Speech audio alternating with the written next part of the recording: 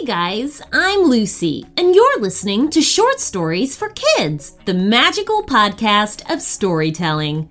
I wonder what adventure awaits us today. And here is today's story request. Hi Lucy, my name is Oscar, and I would like a story about me getting stuck in a mansion, and I have to defeat all the ghosts to escape, including the big boss ghost.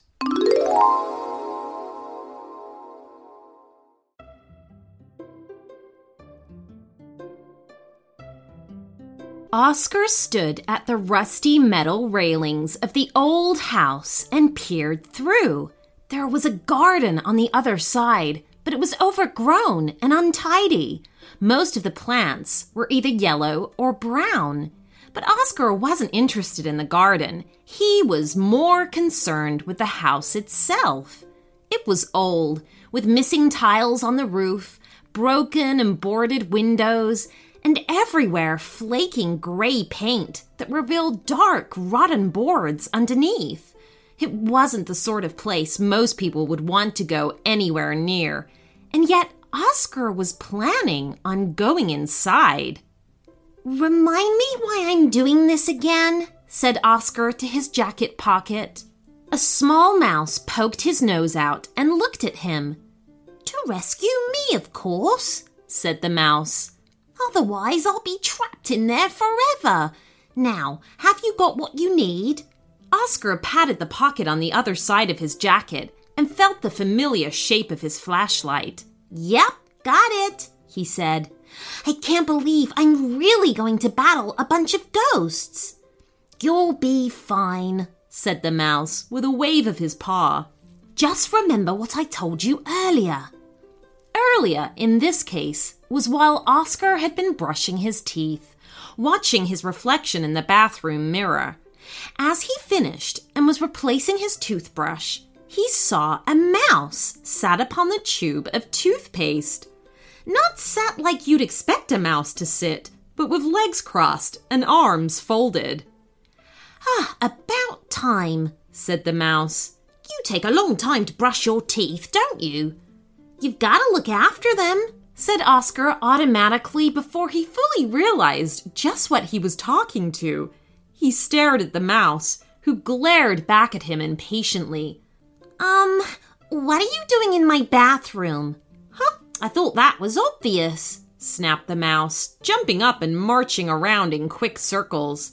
"I've been waiting for you, and thank goodness you're now finished and we can get on with it." "On with what?" asked Oscar in alarm. "My rescue," said the mouse abruptly. "Your rescue? But you're right here," said Oscar, increasingly confused. The mouse planted his tiny paws on his hips and stared straight up at Oscar. "My mind is here, inside this mouse, but my body is trapped, and I need you to rescue me. Now come on," said the mouse, and jumped to the floor. "What? Where are you going?" asked Oscar, trotting after the mouse in his bare feet. He followed it all the way to an open drawer in Oscar's bedroom, where the mouse hopped straight in and stood on a flashlight. "We'll need this," said the mouse. "But I need to cast a spell first." "Are you a wizard?" asked Oscar. "Hush a moment, let me concentrate. Get some shoes and find a jacket while I do this," said the mouse as it closed its eyes and held its arms high. It began to mutter something that was too quiet for Oscar to hear. Against his better judgment, Oscar pulled a battered pair of sneakers out from under the bed and put them on. He was still wearing his PJs. "Done," said the mouse triumphantly. "We can get going." "But go where?" Oscar asked. "To deal with some ghosts," said the mouse, smacking a tiny paw into a tiny palm. This was how Oscar found himself approaching a battered old front door of a spooky house in the middle of the night. "Get the flashlight out ready," said the mouse. "What am I supposed to do with it?" asked Oscar. "Bop them on the head with it?" "Of course not," snapped the mouse. I've used my magic to turn your humble flashlight into a ghost light. Oscar frowned. He seemed to be doing a lot of that lately. What's a ghost light? It gets rid of ghosts, said the mouse smugly. Just catch one in the beam of light and the ghosts will evaporate. Doesn't that hurt them? Asked Oscar. Nonsense, barked the mouse. It's good for them. Ghosts don't want to be here anyway. They're just spirits that get trapped on Earth. The ghost light will set them free. Oscar nodded slowly. So, like, we're doing them a favor?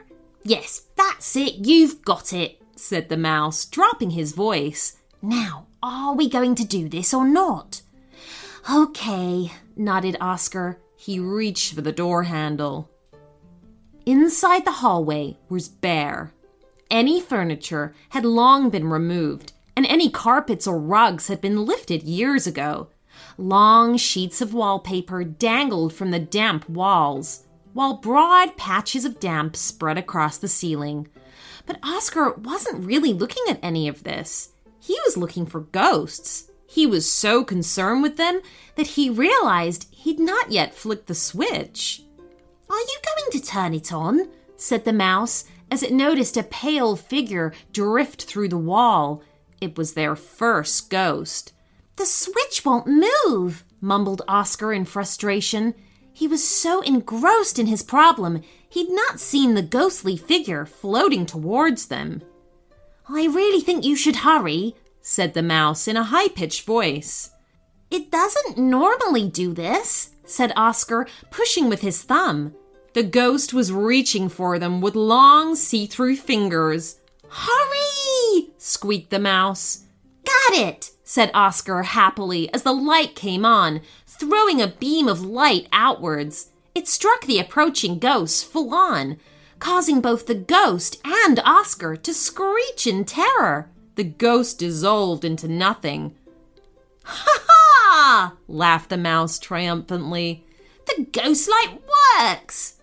That was close, panted Oscar. Well, yes, a little too close, admitted the mouse. We can't let them touch us. Their touch draws all the warmth from your body and you freeze in terror. It's very important that you don't let them reach us, understood? I wish you'd said that earlier, Oscar groaned, wide-eyed. Just stay alert, warned the mouse. There's plenty more ghosts before we reach my body. Head through there, into the old library. End of part 1.